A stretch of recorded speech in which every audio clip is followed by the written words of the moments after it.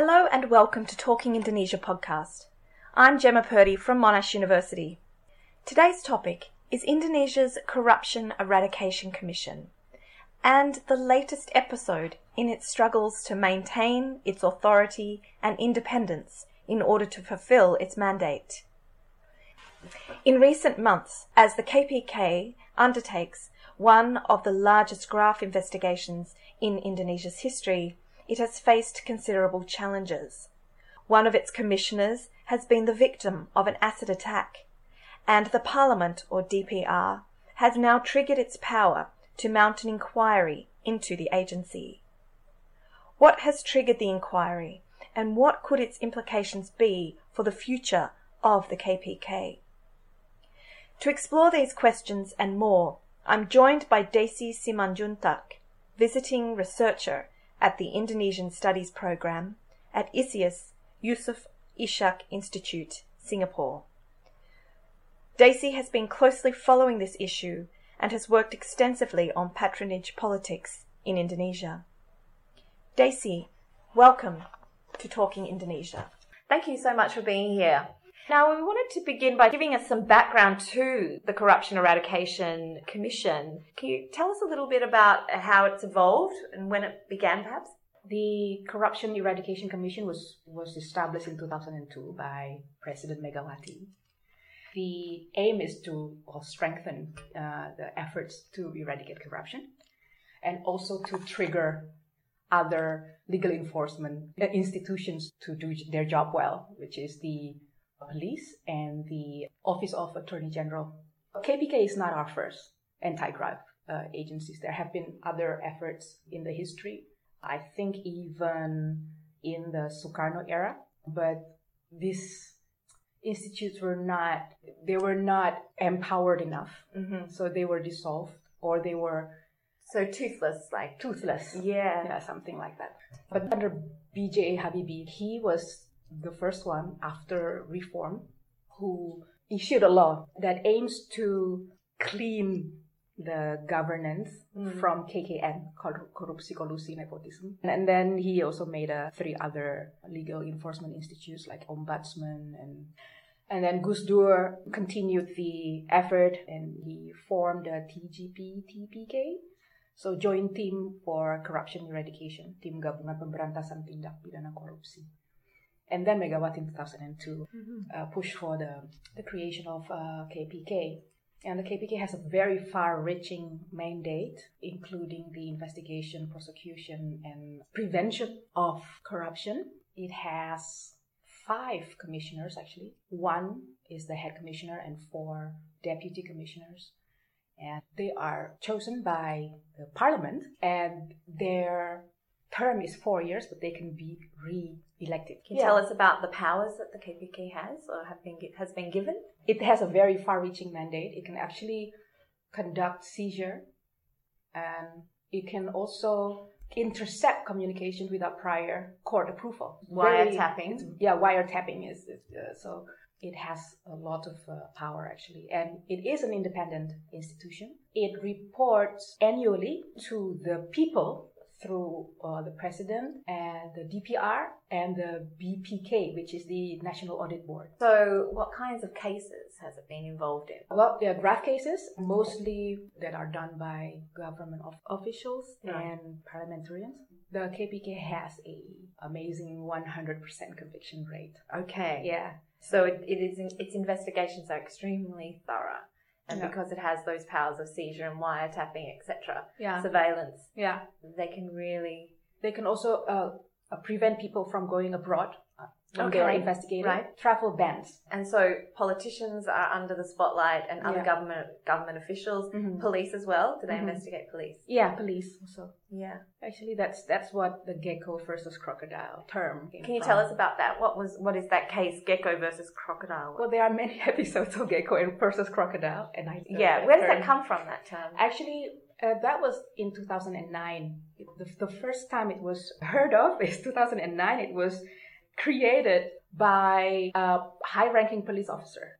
He referred to KPK as geckos and the police force as crocodile. And he said geckos should not dare to go against crocodiles. Why he said that? Because his phone call was tapped by KPK, because the KPK was conducting an investigation on a case, liquidation of Bank Sentry. So the probe was going on. KPK was conducting wiretapping.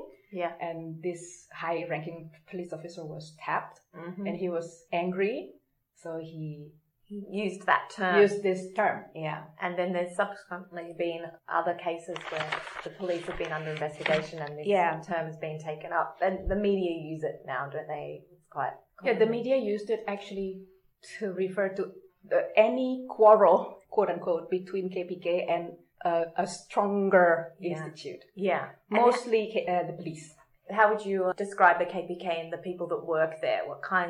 How would you describe them as characters? Very determined? They're very determined. Very brave, maybe? Yes, they are very brave. And there have been many attempts to criminalize KPK commissioners. Actually, that's also part of the second and the third episode of Gecko versus Crocodile. Yeah. So in the first Gecko versus Crocodile case, actually, there was something that many believe as a retaliation that happened, because 2 KPK commissioners were taken into custody in relation to, some sort of a bribery case, something like that. They were taken to custody for something unrelated to what they do, but they were curbed by the police. Yeah. And the second Gecko versus Crocodile episode also involved a retaliation. Also, 2 other commissioners were also taken to custody because of this. Yeah. Because of investigation that they were conducting against a high-ranking policeman for, I think, a case of a procurement of a simulation equipment for license examination, something like that. And were any of these cases prosecuted and found guilty? In the second Gecko versus Crocodile, the then President SBY instructed the Attorney General to stop the prosecution of the 2 commissioners. So they were saved. Yeah, intervened. Yeah. Also, the third Gecko versus Crocodile is maybe you used to remember the Budi Gunawan case. Yes. There was also an attempt to take in commissioners to custody for unrelated cases, just to curb. Yeah, harassment, isn't it? Intimidation and harassment. Yeah, something like that, just to kind of limit their investigation. So, but then in the end, Budi Gunawan did not become a police chief, but he now became the head of the intelligence body, right? BIN, he's head of BIN. Yeah, head of BIN. So this was just after Jokowi became president. Yes. This was this struggle over who would get appointed the police chief. Yes. And the PDIP were quite keen on Budi Gunawan, weren't they? But KPK had these charges or these investigations going on into him. And so that was a struggle there. But in the end, Jokowi came out because Can we talk about that? I mean, Jokowi was elected on a platform of very much cleaning up corruption, that kind of thing. So this was a real test case for him early in his presidency. So how is his relationship with KPK? Is there one, or how would you describe that? I think they're still in the same team. KPK and Jokowi are both eradicating corruption and maintaining good governance, clean governance. But of course, Jokowi is also a president that is supported by political parties. Certain political parties have interest in having their supporters in the government. So then the president has to be very smart in negotiating and in balancing between the interest of the parties and the interest of good governance. Yeah, so in this case, he did prevail, or his perspective did prevail. That's kind of the last time we had a Gecko versus Crocodile case, right, in early 2015. So bring us up to date now with this battle that's going on, but now it is between the KPK and the Parliament, the DPR. Can you tell us about that? What are the origins of that particular struggle? It's not new, right? It's been ongoing for a while. I think since 2010, the Parliament has been pushing to revise the anti-graft law, law number 30, 2002, which is the portfolio of KPK, actually. There have been many efforts and many drafts that were brought to fore by the parliamentarians, but there were also many protests. So the deliberation have been postponed, but recently the parliament has exercised their inquiry right against the KPK to investigate KPK's activities, especially that which involves the ongoing probe to the procurement of the e-identity card, so eKTP. This multi-million project, actually, I think the budget was 5.9 trillion rupiahs. According to KPK, it has incurred state losses of 2.3 trillion. So it is, I think, one of the gravest corruption case, if not the gravest corruption case. This is a mega corruption case. And when did they start their investigation? 2 years ago, or maybe more than 2 years ago. And so this investigation, you're saying the inquiry is triggered specifically by this case. By this case. Because the KPK in 2014, if I'm not mistaken, named a suspect. And this suspect is a high echelon official in the Ministry of Home Affairs. And then further investigations revealed that there is also another high echelon official in the Ministry of Home Affairs that is also involved. So there are now 2 defendants. But with the 2 named defendants, there are a list of names that allegedly receive money in relation to this graft case. And a lot of those names are lawmakers, politicians, and of course officials at the Home Affairs Ministry, former and current official, and also former and current members of the parliament. So the inquiry committee that they have just formed was triggered especially by the capturing of one Hanura politician, Miriam S. And she was captured. She said in her initial testimony that she knew where the money is channeled and who got the money because she was allegedly a courier for the money. But then in another session with the KPK, she said that, she changed her testimony. She said, actually, I didn't know anything. And then a further probe revealed that she was pressurized by her colleagues in the parliament.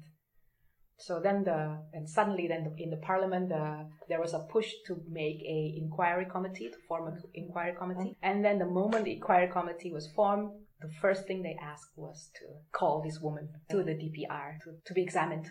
But she's not going yet because the KPK has rejected the request of the DPR to allow her to come. Yes. Okay. And so this has triggered the inquiry. Yeah. Will the inquiry be able to have wider powers than that, like to pursue these reforms to the 2002 law? Is that what it's also aiming to do? It's aiming to, at least one person at the inquiry committee has said that, okay, the result of this inquiry can be the basis for a further revision of the 2002 law. Okay. Yeah. Which basically is to curb and weaken the KPK. So can you tell us about who makes up in the parliament, who is on this panel or committee that is doing this inquiry, that's responsible for this? There were 7 fractions. They came from PDIP, Golkar, PPP, Nasdem, Hanura, Gerindra, and PAN. So from Hanura party, her own party. Yeah. And the head is a politician from Golkar, and his name is in the indictment. Wow. Yeah, and yesterday he was called. Who is that? Mr. Agun Gunanjar. He was called by the KPK yesterday to be examined. Yeah, we were paying attention to that, and it turned out to be okay. He did go? He did go, and he said that he was examined very professionally by the KPK, so that was good. Goodness, and then sent away. Sent away. So you said before that the DPR has the power to appoint the commissioners. Yes, by voting. By voting. Right. Yeah. So they are the choice of the parliament in the beginning. Yes. And yet they're not being trusted. Yes. Actually, one of the commissioners is a police commissioner. Novel Baswedan is one of the KPK commissioner, and he's also a police commissioner. Yeah. So, but then he still was some sort of a victim of. I mean, this was only recently happening. So tell us, because this it goes to the point that we were talking about, like who makes up the KPK, and the fact that these have to be quite determined and in some ways brave people who do this work because they're constantly being harassed. And then there's this case with Novel Baswedan just in June. Yes. Yes. What happened there? I think somebody threw some sort of a liquid acid, something on him that he So he was attacked, and there's still no suspects yet. But it wasn't the first time, as I understand it, that he himself had been attacked. And it's happened to others as well. So there is Novel Baswedan sitting up in some hospital bed in Singapore, as I understand it, while this is all happening as well. So there's quite an intense focus on this whole process. So we're saying that the outcome of the inquiry, it's not really certain what they want, is it? I think what they want is to have a control over what KPK is doing in their probe into this particular case, because it's a very big case involving a large amount of money. And so, again, that composition of the members of the Committee of Inquiry, that's been something that the media have been talking about, the fact that, as you said, there are members who are themselves under investigation for things, but it doesn't seem to be an impediment, does it, to being a member of such a committee? You don't have to be entirely clean. But what is clean? I think the Parliament does not take into account whether the name of the person that is now in the inquiry committee is also in the list of the indictment of the KPK. I don't think they care.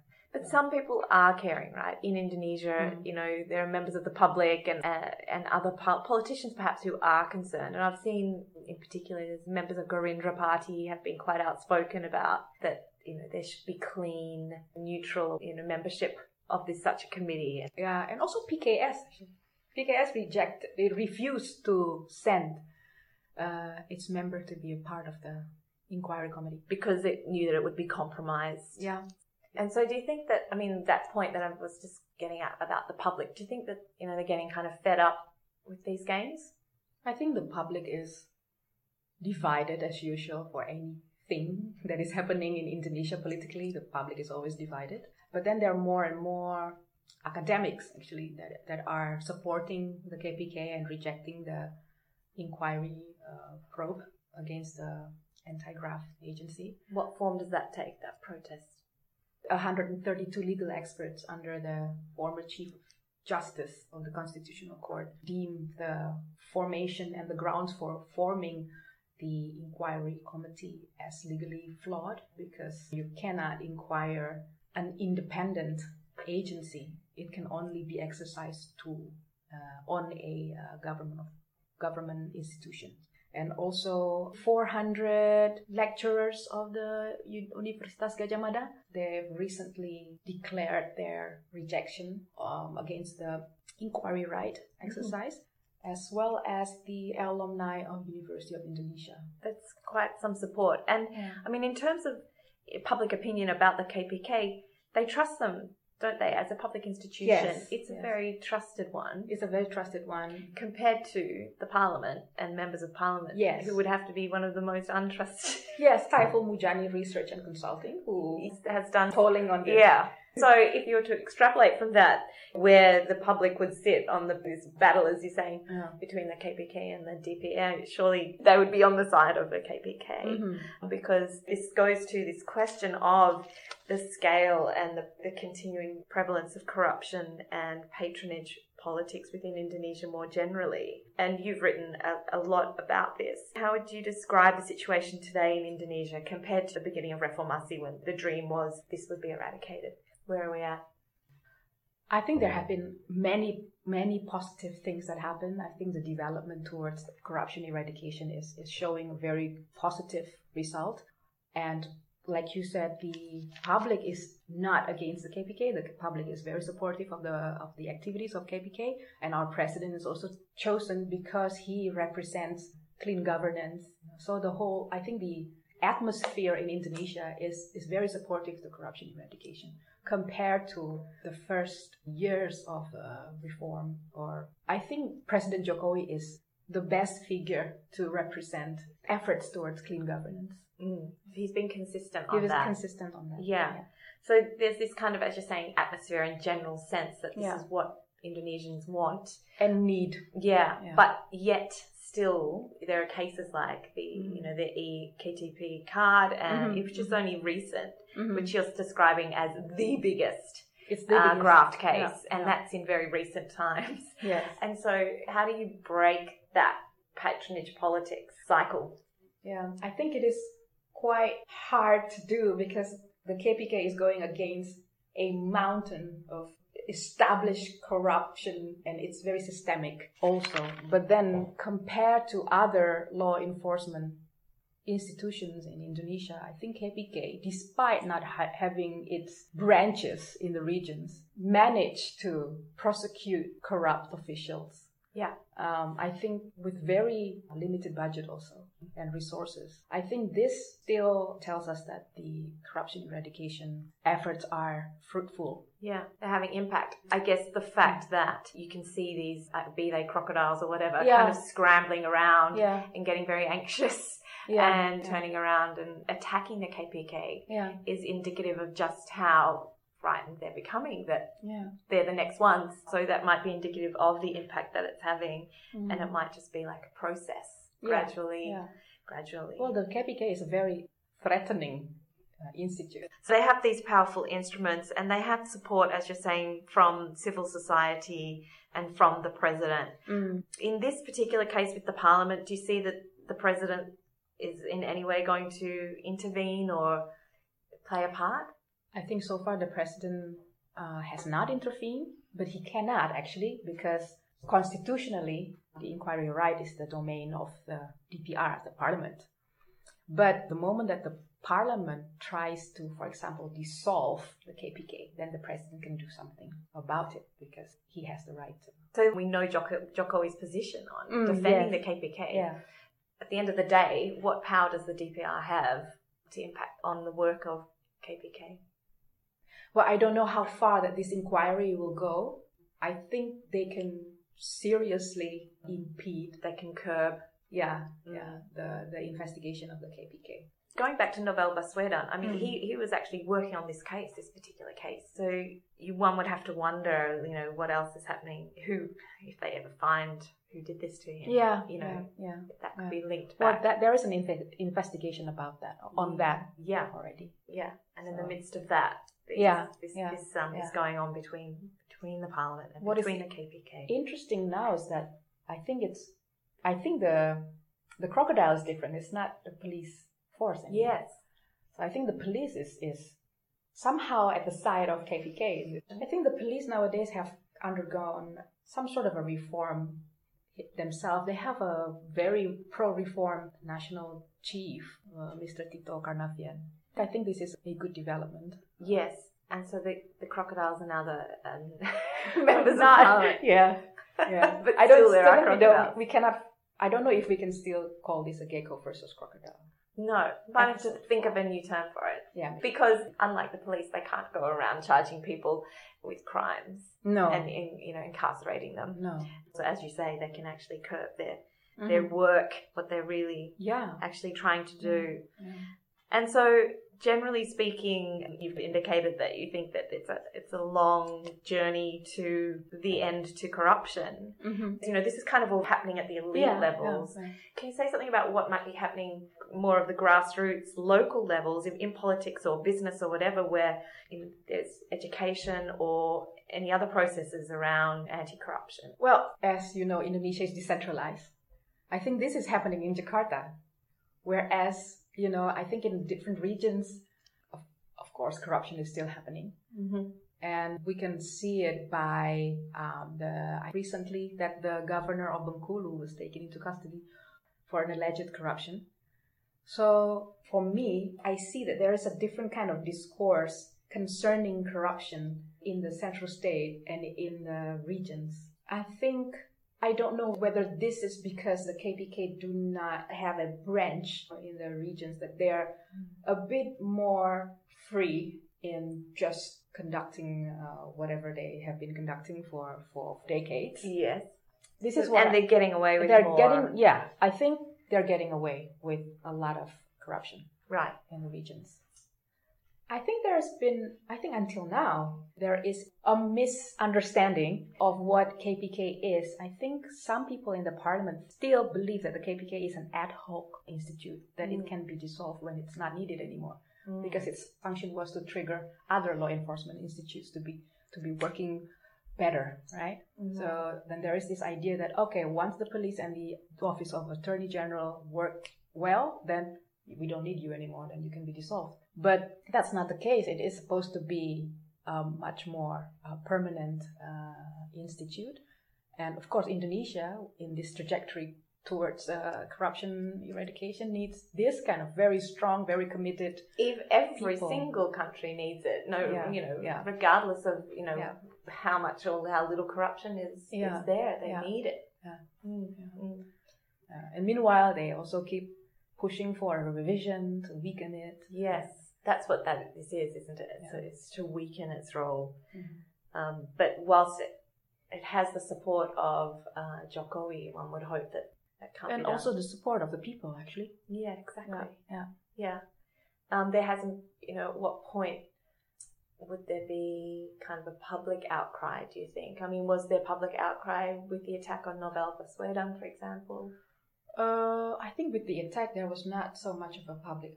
people know about it and pay attention to anything that is happening to the KPK commissioners. Yeah. But then the gecko versus crocodile episodes are all, very intensively covered by media. So people have access to what really is happening like every day. Yeah. So I think now, because of this also intensive coverage by the media on this Graf case, I think not many people in Indonesia would not know, about this. Yeah. And so the members of parliament are really under the spotlight. Yes. Which is a good thing. Yeah. Because you would hope that they would behave. In terms of the longer term for Indonesia and patronage politics and money politics, do you think that this is just something to be lived with for the medium long term in Indonesia? Well, I hope that it's going to be reduced. Each time. And I think for KPK itself, especially, I think this whole fiasco and the other fiascos in the past only made it stronger. Because, they managed to overcome. And came out triumphantly from the three others, and also the prosecution against Antasari, for example. Everything just made it more loved by the public and garner more support.